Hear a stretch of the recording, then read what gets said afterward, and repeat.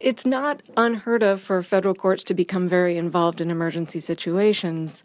I don't think people had seen it to quite this extent in a municipal bankruptcy before, and especially in such a high-profile case, it attracted more attention. It certainly has some attributes that would be welcome in other situations.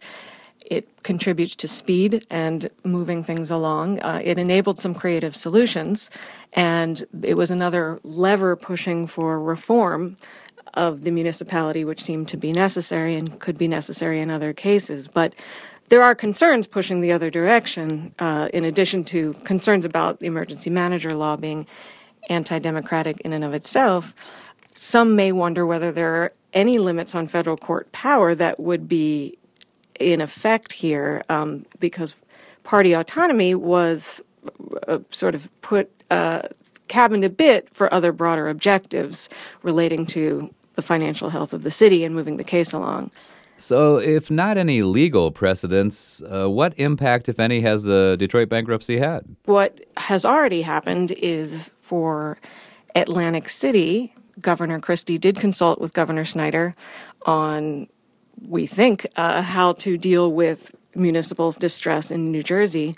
Many of the same professionals are going to be involved in one city or another.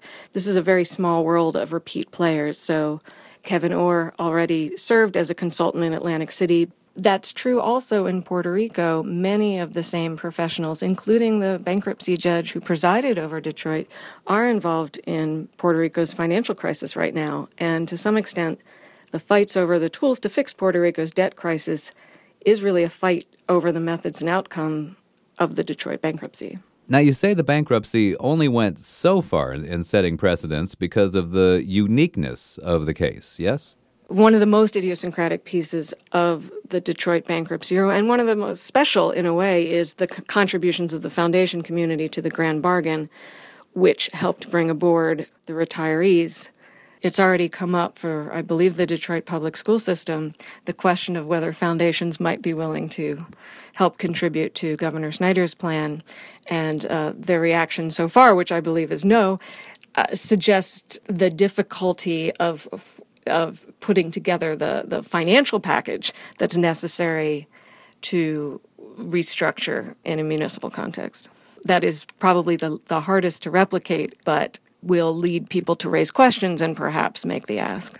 Now, it does seem as though there's been an impact from Detroit's bankruptcy on the bond markets. The creditors' returns in Detroit were very, very variable, from upward of 90% for an unsecured creditor to around 10%. And the reaction to that is, to some extent, to lobby states, as well as, to some extent, the federal government, on either trying to keep municipalities out of bankruptcy altogether or to change the ground rules so that creditors get better protections. Now, this is often a common reaction to the sacrifices that everybody ends up having to make in bankruptcy, but we do see a significant burst of it in response to Detroit.